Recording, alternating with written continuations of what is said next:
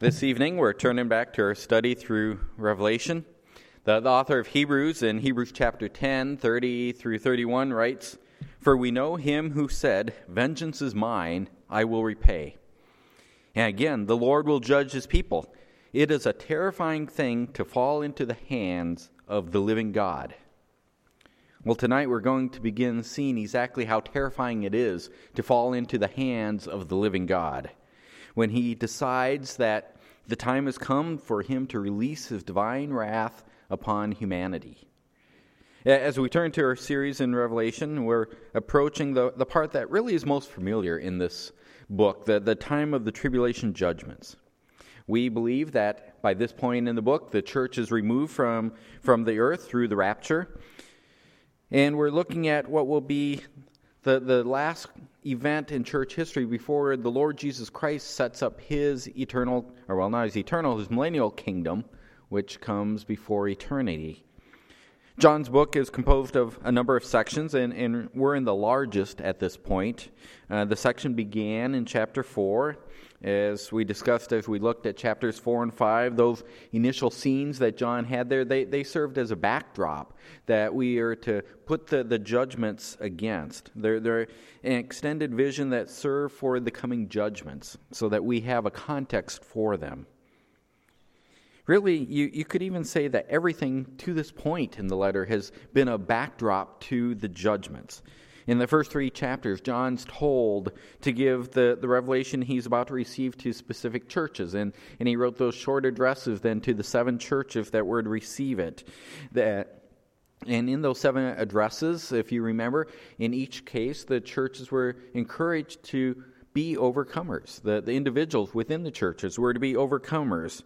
And they were to remain faithful in their spiritual struggles, faithful for Christ, and they would be faithful till the very end. That's what an overcomer is. As we entered this current vision, John had that glimpse then of God sitting on his throne, the sovereign, ruling over his creation.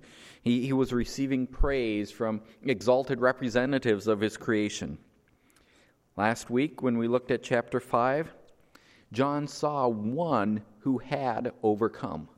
The one who had overcome perfectly, the risen Lamb of God, Jesus Christ, standing there before God the Father on his throne. Because of his accomplishments, because he is the overcomer, he alone was worthy to take the scroll that God the Father had and execute whatever was sealed up within that scroll. It was for his worthiness as mankind's Redeemer that he was the one that would receive praise and worship from all creation as he showed his overcoming victory by having the right to take that scroll. And that brings us to our chapter this evening. We're in chapter 6, as you can see on the screen. Let's begin looking at our text. "Then I saw when the Lamb broke one of the 7 seals." Those words, "I saw," we encounter those several times in the last chapter. Those are words that tell us that John's vision, this extended vision that covers this whole large section, his vision is shifting once more. Every time you see those words, "I saw," it's like John's looking at a different place. His gaze is being captivated by something else. He's zooming in on some aspect to study more further, or he's zooming out to see more broadly. In this case, it shifts and he zooms in on the Lamb that was standing in front of the throne. The last thing he had seen was all of creation worshiping the Lamb and the one seated on the throne. Now he zooms back in on the Lamb himself standing in front of the throne, and John sees him break the first of the 7 seals that have that scroll sealed up. Now I'm going to pause right there for a couple of minutes and talk about this a little bit. John sees our Lord begin to open the scroll that he had received from the Father and begin breaking these seals one after the other. Most likely you all are aware of that there will be judgments released as the seals are broken. I don't think I'm giving away the plot at this point. That's not too much of a spoiler. We know that judgments will come. One of the things that's most well known about Revelation is there's 3 series of judgments. They're usually called the seal judgments, the trumpet judgments, and the bowl judgments. for obvious reasons as we go through. For example, as you break the seals, you have the seal judgments. They're not named real cleverly that way. There's reason for it. What is not obvious is how these series of judgments fit together. And then as they fit together, these three series, how do they relate to the overall time period covered by this book, especially these events here of the tribulation? It's generally accepted that the judgments overall describe the 7-year period we call the tribulation, the 7 years of extreme judgment. There's a general consensus that's what's covered, but there's no general consensus as to how each of the judgment series fits into that 7-year period.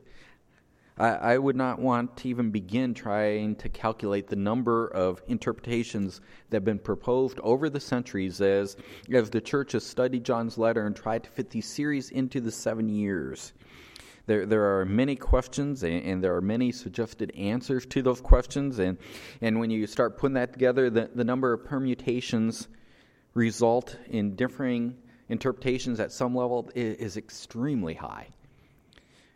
When we think about the three sets of judgments, the seals, the trumpets, the bowls, there are two main approaches to their interrelationship, and that's why I want to make sure we understand. There's two main ways people say these three series fit together within the 7 years. One view assumes that the series are sequential. In other words, you have the 7 seals. There's 7 in each of these, just, again, not much of a spoiler, but there's 7 seals, 7 trumpets, and then 7 bowls. And one view assumes they're sequential, that the one series comes after the other in a sequential way. And there's various suggestions as to how these 3 series then line up over the 7 calendar year. Where do they squish into the 7 years? But all the proponents of this approach assume a sequence to the series. The second main view, which frankly is the one I believe that fits the interpretation or the information that we'll see the best, is that there's an overlap to the series, that they stack up. The best way that I think to describe this view is to think of like a multi-power zoom lens or a microscope that has multiple lenses, that at the lowest power you can see more of the object, but you can't see it as clearly. And then you increase the power and you zoom in on the object, you can see more detail but less scope. And the further you zoom in, the more minute detail you can make out, but the less field of vision you have, the less surrounding area. I think that's the way these 3 series fit together. I believe the 3 sets of judgments all end at the same point in time, the end of the 7-year period. I think they all end at the time when Christ comes at the end of the 7-year tribulation. The first series, the sealed judgments that we're starting to look at this evening, they cover all 7 years. They start at the beginning and they cover the entire 7 years. When the last seal is broken, though, we don't have a final judgment. In fact, we'll see when we get that, we won't get to it tonight. It'll be, Lord willing, a couple weeks out, and not too far in the future. But when the 7th seal is broken, we don't actually have a judgment.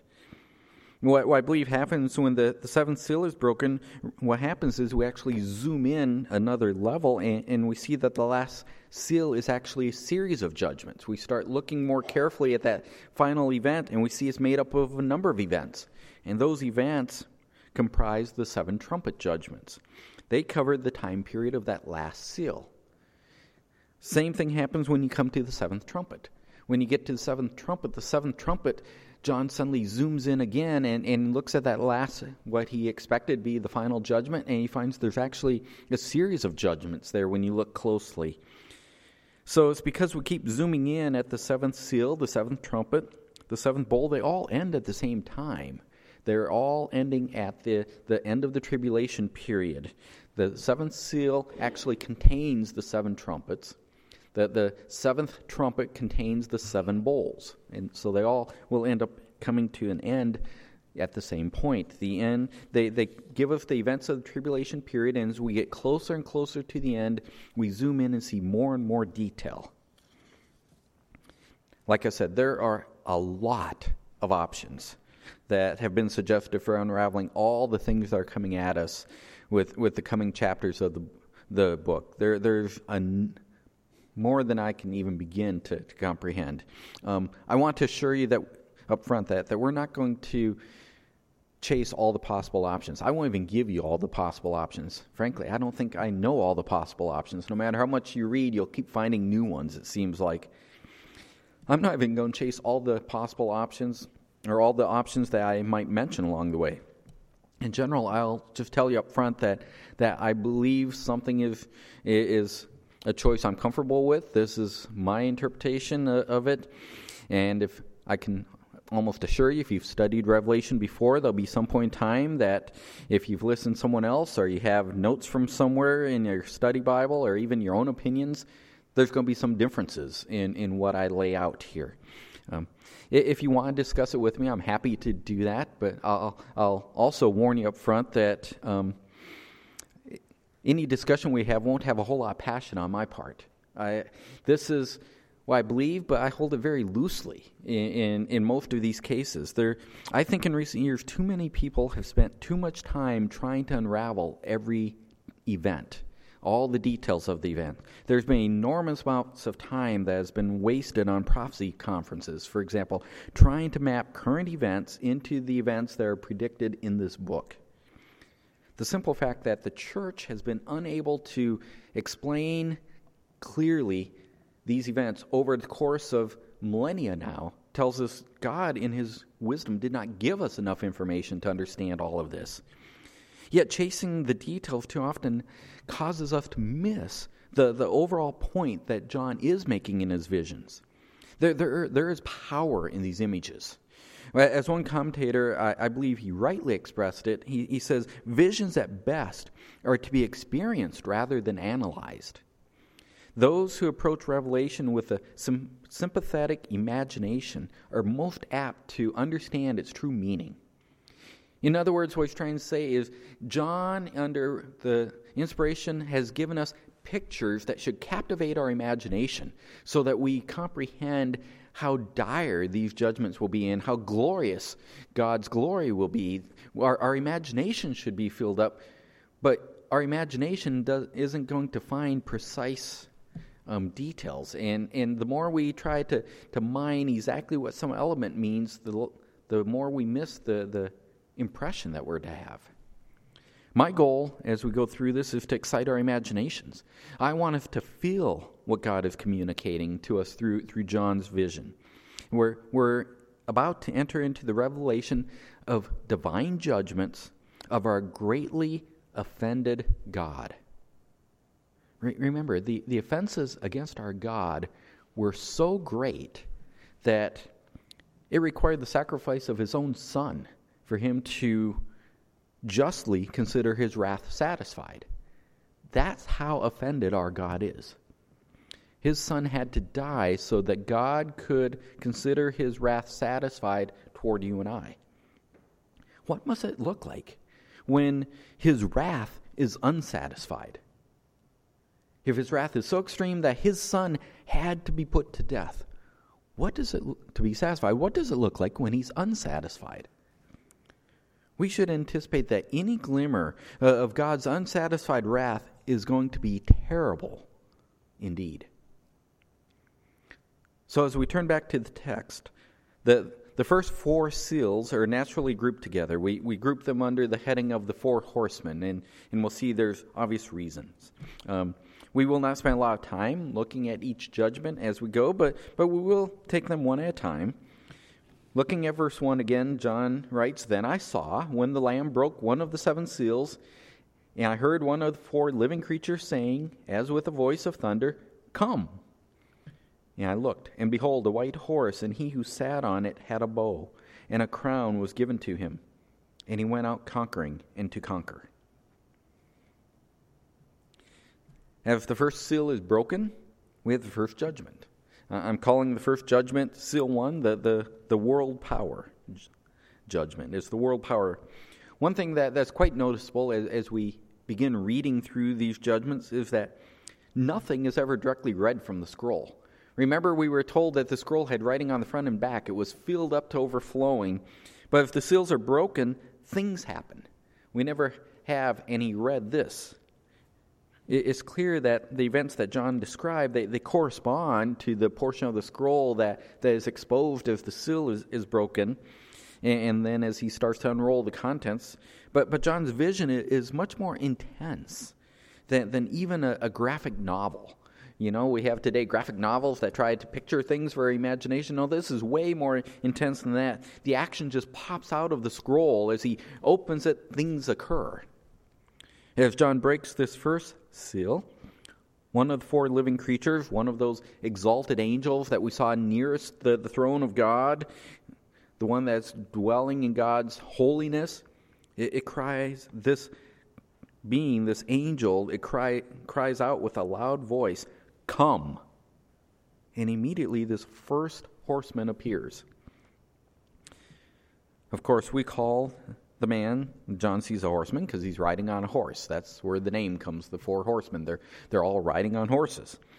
In this case, the horse is white. In each case, it'll be the color of the horse that's the focus is on. The color of the horse being white has led some students of the Bible to conclude that the rider is Jesus, since when we get to chapter 9, Jesus, when he does return at the end of the tribulation period, he comes riding on a white stallion or white horse.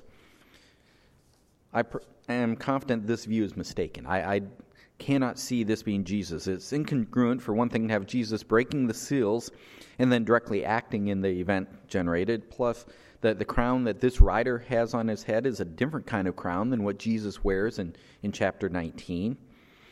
This crown is one that, as we look at, he is given this crown that indicates there's one of higher authority. He's under the authority of a sovereign that he ultimately submits. As well as this rider and the next three, they're all manifestations of judgment falling on the earth. I think the best way to understand this first rider is that in some sense he personifies what's about to happen. He personifies the manner of the forces of the Antichrist in this case. These forces that rise to power at the very beginning of the tribulation period. The Antichrist is someone who Satan uses ultimately to masquerade as the Messiah. We'll see him become more and more of a player as we go. But even before he's known, his forces begin to rise to power. And initially, he'll rise to power through rather peaceful means. The governments of the world will begin to consolidate around this one leader. And that's probably what we see going on here in the contents of this first judgment as we're at the very beginning of the tribulation period. His conquering is largely political at first. And we need to recognize that the Antichrist's rise to power is not truly his victory. It's the beginning of God's judgments upon the world. The Antichrist is not winning. He's being used by God to judge. Any relative peace that comes at the very beginning here is soon shattered as the Lord breaks the second seal. And seal number 2 produces war. Look at the verses. When he broke the second seal, I heard the second living creature saying, "Come." And another red horse went out. A red horse went out. And him who sat on it, it was granted to take the peace from the earth, and that men would slay one another, and a great sword was given to him. Again, it's the shout of one of the angels that we see living near the throne that marks the beginning of this second event as that seal's broken. "Come," he yells again. If you're a student of history at all, one of the things that's most astounding is how quickly, when World War I began, Europe was engulfed by the war. If you study history, you see that countries in Europe went from postures of relative peace to all-out war in a month's time frame. Well, here we see as this man astride this red horse gallops forth, war sweeps across the globe. The color of the horse aligns with the bloodshed that flows as war progresses over the earth. Worldwide warfare breaks forth, and there's a great amount of bloodshed as people slay one another in combat. Again, this is another act of divine judgment unfolding. Yet, you've got to believe for those engulfed by it, they're going to think that the world has simply gone insane. The world's gone mad. That's the thing that everybody kept saying about World War I. The world's gone mad. Well, the world will look like it's gone mad again as God begins to pour out the second judgment upon the earth. In verse 5, the Lamb opens the next seal. Seal 3 is famine. When he broke the third seal, I heard the third living creature saying, "Come." I looked, and behold, a black horse, and he who sat on it had a pair of scales in his hand. And I heard someone like a voice in the center of the four living creatures saying, "A quart of wheat for a denarius, and 3 quarts of barley for a denarius, and do not damage the oil and the wine." So this third horseman here rides forth. He's on a black horse, and this horse represents famine, or this rider represents famine. How do we know it's famine? Well, we know it because this horseman carries this scale, a balance, used to measure out goods in the day, a scale that balances goods on one side and weight on the other. And a voice calls out, announcing the prices of common staples of the day, wheat and barley. The price listed is a denarius, a coin that was the equivalent of a day's labor in John's time. A denarius for a common laborer would earn a denarius a day, per day. And that amount, that full day's wage, was only enough for a man to buy enough wheat for one person's daily food of wheat, or enough barley for 3 persons. Barley is a lower quality grain for food purposes. It's not typically used, if anything, for human consumption. It's used to stretch flour. So in John's day, scholars have told us this would represent a price 10 to 12 times higher than what would be considered a normal price for wheat or barley. Prices have gone up. Great inflation, striking quickly. This kind of inflation of foodstuff, it comes when famine strikes a city. It's not surprising to find famine in the midst of warfare, is it? There's many reports coming out of the Ukraine right now about how foodstuffs are rapidly becoming scarce. And food, as it becomes scarce for people, is causing the prices of the little bit that remains to rise exponentially. When supply lines are cut off and when buildings are destroyed and everything that would used to be storing food, famine sets in quickly. Yeah, think about the fighting in Ukraine, as extreme as it is right now, it is very localized. Just imagine when the entire world is engulfed in something similar. The famine will approach rapidly, and it will cause a global catastrophe. One thing that's interesting in this is the added comment at verse 6. Do not damage the oil or the wine. These are luxury items, and most likely this command to leave them alone suggests that this famine will be of limited duration, such that the wealthy are unaffected. Those who have enough money can go through just fine. Things will get tough for the common man, but the rich will weather the events okay, just buying their way through it. But the Lamb is not finished. In verse 7, he opens another seal. When the Lamb broke the 4th seal, I heard the voice of the 4th living creature saying, "Come." I looked, and behold, an ashen horse, and he who sat on it had the name Death, and Hades was following with him. Authority was given to them over 1/4 of the earth to kill with sword and with famine and with pestilence and by the wild beasts of the earth. As things continue to deteriorate here, we see the seal of death, number 4. The seal of death. Death makes an appearance of the 4th horseman, and he's pictured as bringing Hades along with him. Remember, Hades is the place of the dead in the New Testament where the unbelieving dead go. In the New Testament, believers are absent from the body. They're present where? With the Lord. We celebrate that, right? To be absent from body is present with the Lord. Believers go to be with the Lord, but the unbelievers go to Hades. It's a place where they wait for the judgment. Well, Hades is pictured traveling right along here with death. In this pair, death and Hades, they're allowed to use ongoing warfare and famine and disease, even wild animals. to ensure that 1/4 of the population at this time will die. That's a percentage that goes beyond our comprehension. We read it and probably move on. Stop and think about it. In our current population right now, if this were to happen today, the current population of our planet is roughly 7.9 million. We'll just round it to 8 billion people. Did I say million? Billion people. 7.9 billion people today. A quarter would mean that nearly 2 billion people are dead by the time this fourth judgment is over. In whatever short period this is, we know it's far less than 7 years. I'll tell you how long I think it is in a little while, but in the relatively short time frame, 2 billion people.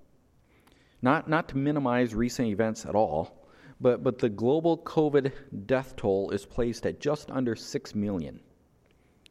If you do the math, that means in today's numbers, there will be 333 times more people dead from this event than have died from COVID over the past 2.5, 3 years, however long you want to count COVID. So, maybe you knew 5 people who died from COVID. That's probably about right for most of us. We don't know too many people personally who's died from COVID, but maybe you knew 5 people who died from COVID. The equivalent, if you lived through this judgment, you would know 1,665 people who died. That starts to boggle your mind, doesn't it? That's the magnitude of judgments that's falling here. A quarter of the world's population will be dead. That number does not include those who were injured or maimed by the wars. It doesn't include those who are sick and disabled by disease, but they're still alive. It doesn't include those who are living in complete misery, etching out some kind of existence during the middle of a global famine. By this point in the time of judgments, the world will be absolutely devastated. And if you think about it, from the perspective of the people going through these judgments, there's nothing that has transpired to this point that would indicate that God has directly begun pouring out his wrath. All of these things happen today. We have political movements, we have wars begin, we have famines happen, we have death occur. These are anticipated results that come, the kind of death we're seeing from war that leads to famine, that leads to disease. Such devastation provides the backdrop, if you think about, for countless post-apocalyptic type movies and books that you can read. These events are imaginable as far as the sequence. But the events we're reading here in this page, these are not figments of fantasy. These are not the results of man-made disasters. These are divine judgments of God, as God begins to pour out his wrath throughout his creation upon creation's ultimate rebels, sinful men and women. That's what we're reading about here. The 4 horsemen have galloped forth, and I expect if John's readers, who have not been tied up trying to plant this all into the evening news and figure out, okay, how close are we and what leads to this, I expect that John's original readers would have looked at this, and instead of calling a prophecy conference, because they've never sat through one, and they wouldn't have discussed how these things come about, rather they would have recoiled in horror at the image provoked in these first 8 verses. Horsemen galloping across the face of the earth, riding as fast as a horse can travel, taking all this devastation with them. They'd recoil in horror, and so should we. Yet God's judgments have only begun. Moving on to number 5. Prayer for just vengeance. If the 6th seal, prayer for just vengeance. Lest we lose track that the providential judgments of the horsemen are nonetheless divine judgments, John's view shifts back to heaven. These first 4, like I said, they can look providential or natural even in nature, because we see miniature aspects of these kind of events now. Well, John's view shifts back to heaven as the 4th seal is opened. When the Lamb broke the 5th seal, fifth seal, I saw underneath the altar the souls of those who had been slain because of the word of God, and because of the testimony which they had maintained. And they cried out with a loud voice, saying, How long, O Lord, holy and true, will you refrain from judging and avenging our blood on those who dwell on the earth? And there was given to each of them a white robe, and they were told that they should rest for a little while longer, until the number of their fellow servants and their brethren who were to be killed, even as they had been, would be completed also. When the seal is broken, what John sees is depicted as souls under an altar in heaven, crying out for vengeance. There's not an actual judgment that falls on the earth in this seal, but there is a cry that such would result, that judgment would come. A quarter of the human population is gone, but there's 3/4 that still represent rebels against God. These souls, we're told, are those of martyrs. Most likely, martyrs that have died during the tribulation period to this point. Men and women who have remained faithful to God throughout this trying testing of the first 4 judgments, this time of a great hardship. The fact that they're crying out to the Lord for vengeance indicates that they did not die as a result of the warfare or the disease or the pestilence, things that are ravaging the earth. They died because they are believers in Jesus Christ. Their prayers for vengeance come because they died for the name of Christ. They were the ones that were taken advantage of by those who were in extreme fear as all these other judgments were happening. They were the ones that suffered because they were different. Their prayers for vengeance thus become the judgment of this seal, because these prayers for vengeance from a holy God will not go unanswered. The souls are assured that God has heard them and that he will grant justice. Vengeance will come to those who took their lives because of their faith. For the moment, though, they are to wait just a little bit longer. There are still more martyrs to come. Their number is not complete. Their cry for vengeance is building. It's growing. It's getting larger and larger, but God says it's not complete yet. That means that the magnitude of God's judgment has not reached its final point. His wrath is still accumulating. There are more martyrs to come who will also deserve his vengeance. You know, when the world treats us unjustly because of our faith in Christ, let's make sure we never think, even for a moment, that God is unaware or unconcerned. The response that these martyrs receive to their prayers for vengeance, it makes it clear that God knows. He knows about their unjust suffering. That the fact that God is accumulating the judgment so that when it comes it will be greater does not suggest that he's overlooking it. Far from that. Here we have the prayers of the martyrs crying out for vengeance, and that is judgment upon the earth. The cry of those who are looking to a holy God to set things right is judgment, because that increases the assurance from God that judgment is coming. Seal number 6. Seal number 6, global catastrophes. I looked when he broke the 6th seal, and there was a great earthquake, and the sun became black as sackcloth made of hair, and the whole moon became like blood, and the stars of the sky fell to the earth, as a fig tree casts its unripe figs when shaken by a great wind. The sky split apart like a scroll when it is rolled up, and every mountain and every island were moved out of their places. Then the kings of the earth and the great men and the commanders and the rich and the strong and every slave and freedman hid themselves in the caves and among the rocks of the mountains. And they said to the mountains and to the rocks, Fall on us and hide us from the presence of him who sits on the throne and from the wrath of the Lamb. For the great day of their wrath has come, and who is able to stand? I'm not going to try to pin down all of the poetic language we see in verses 12 and 14. It is easy to envision volcanoes erupting throughout the earth and creating a lot of the catastrophes that are depicted, these various events. A lot of the language resonates to what we see in Genesis when the global flood occurred and God opened up the heavens and cracked open the deeps. So what exactly is going on, I have no idea.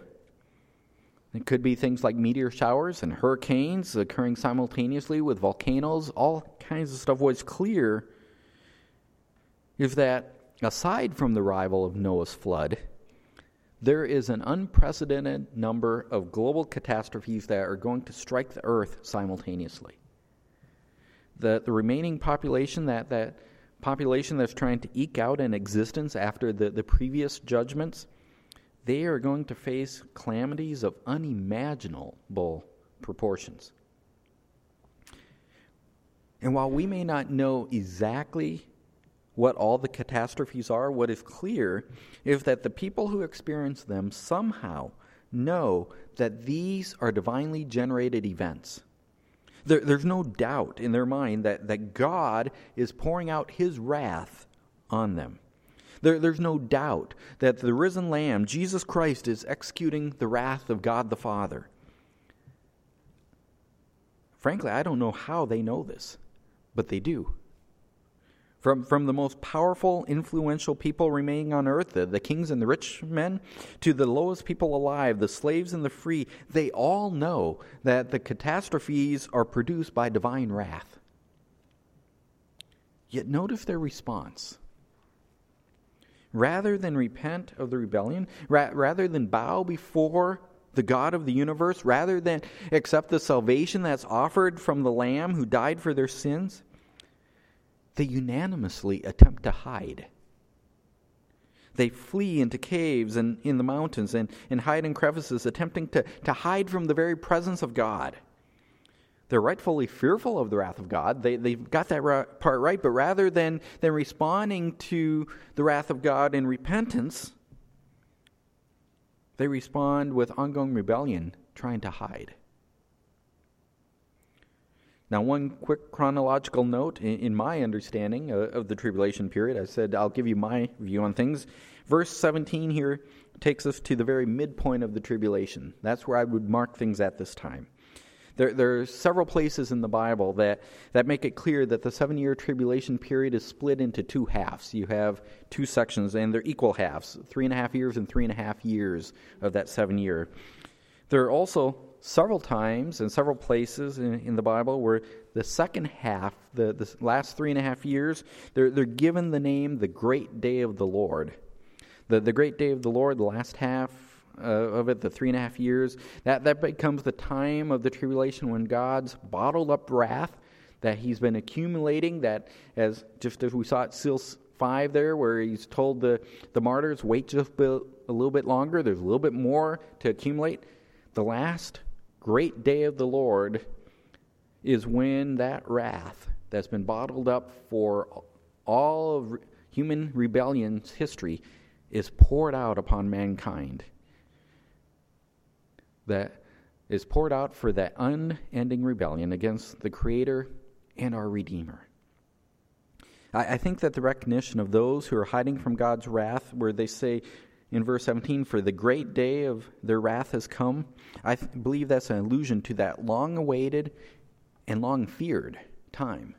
That time has arrived. We've hit that mark where God has begun pouring out His wrath in the great day of the Lord, just moving into the second half. That brings us through our chapter this evening. He also brings us through the first series of judgments before John zooms in to a perspective on what goes on in that final end of, as God pours out His wrath, His great wrath, everything, He lets it all loose. What will happen? There is not a lot of direct application for us in this chapter as we look at it, but I do believe there is one overall idea that is clear that we can take with us this evening. That idea is that there is no escaping the divine judgment of God. There is no escaping. The divine judgment of God is coming, and there is no escaping that. As our imaginations generate scenes for us from this chapter, and as we think about this truth, that there is no escaping the divine judgment of God, I would hope that there would be within us a few conflicting emotions. I think we should have multiple responses to this truth. One, I would hope that there is a response of horror and revulsion within us. It should stun us to think about people experiencing this kind of wrath falling upon them. If we love people at all, if we love them simply as image bearers of God, there should be revulsion as we see this kind of death and calamity and hardship and pain. I know we're moved now as we see pictures of what's going on in the Ukraine. Multiply that many times. There should be that kind of revulsion, and that revulsion and horror should motivate us to use every opportunity that we can find, to use every opportunity that we can generate to warn people from the wrath to come. We should be bold in our warning. There is no escaping the divine judgment of God. The only hope is to find redemption in Jesus Christ before the wrath falls. If we love the people around us, the horror and revulsion that is a natural instinct, a natural response to what we read here, that should drive us to warn people that wrath is coming. And we warn them through the gospel of Jesus Christ. So that is one emotion that should well up within us. At the same time, I think as we read this and we think about there's no escaping from the divine judgments of God, another emotion that should come up within us is one of hope and confidence. As we live right now for Christ, no matter what we might experience now, no matter what wrong we might experience because we serve Christ, our God will set the record straight. He will bring judgment upon those who might do us wrong because we live for Christ. That should generate confidence, boldness, faithful service within us. Justice will be served. Vengeance will be dealt. There is no escaping the divine judgment of God. Hope and confidence is another natural response that we should have as we contemplate this truth. I think also as we consider, there should also be joy and thanksgiving welling up within us. There should be joy and thanksgiving because we will not experience the divine judgment of God. The terrifying wrath that we read about here, that we see being poured out on those who rightly deserve it, is not what we will experience. We deserve this wrath.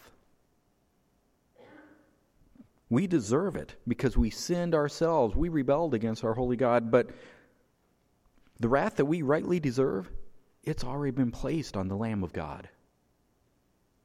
Our Savior, Jesus Christ, took that wrath. It has been satisfied. God's wrath is propitiated. He is placated when He looks at us.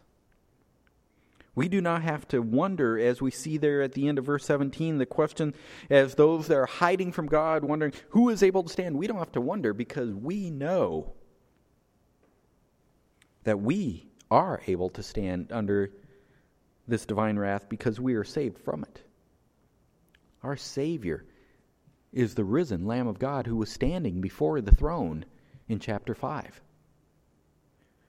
There is no escaping the divine judgment of God. But the divine judgment of God, in our case, has already been borne by our glorious Savior. As we contemplate this, we should have a response of joy and thankfulness that exists right alongside the horror and revulsion and alongside the hope and the confidence. There is no escaping the divine judgment of God. Let's pray. Father, I thank you for the time we've been able to spend in your word. It's a difficult chapter. It's a hard chapter for us to read, a hard chapter for us to comprehend. I pray that tonight your Spirit would enable us to understand and imagine the truth that's contained within here, that you are a God who will seek justice, because you are a holy God. And as a holy God seeks justice, there will be wrath of unimaginable proportions poured out upon those who are in rebellion against you. And Father, may that reality move us tonight in every way that you desire, so that we would be more faithful servants of our Savior, Jesus Christ, the one who took that wrath in our place. We pray this in his name. Amen.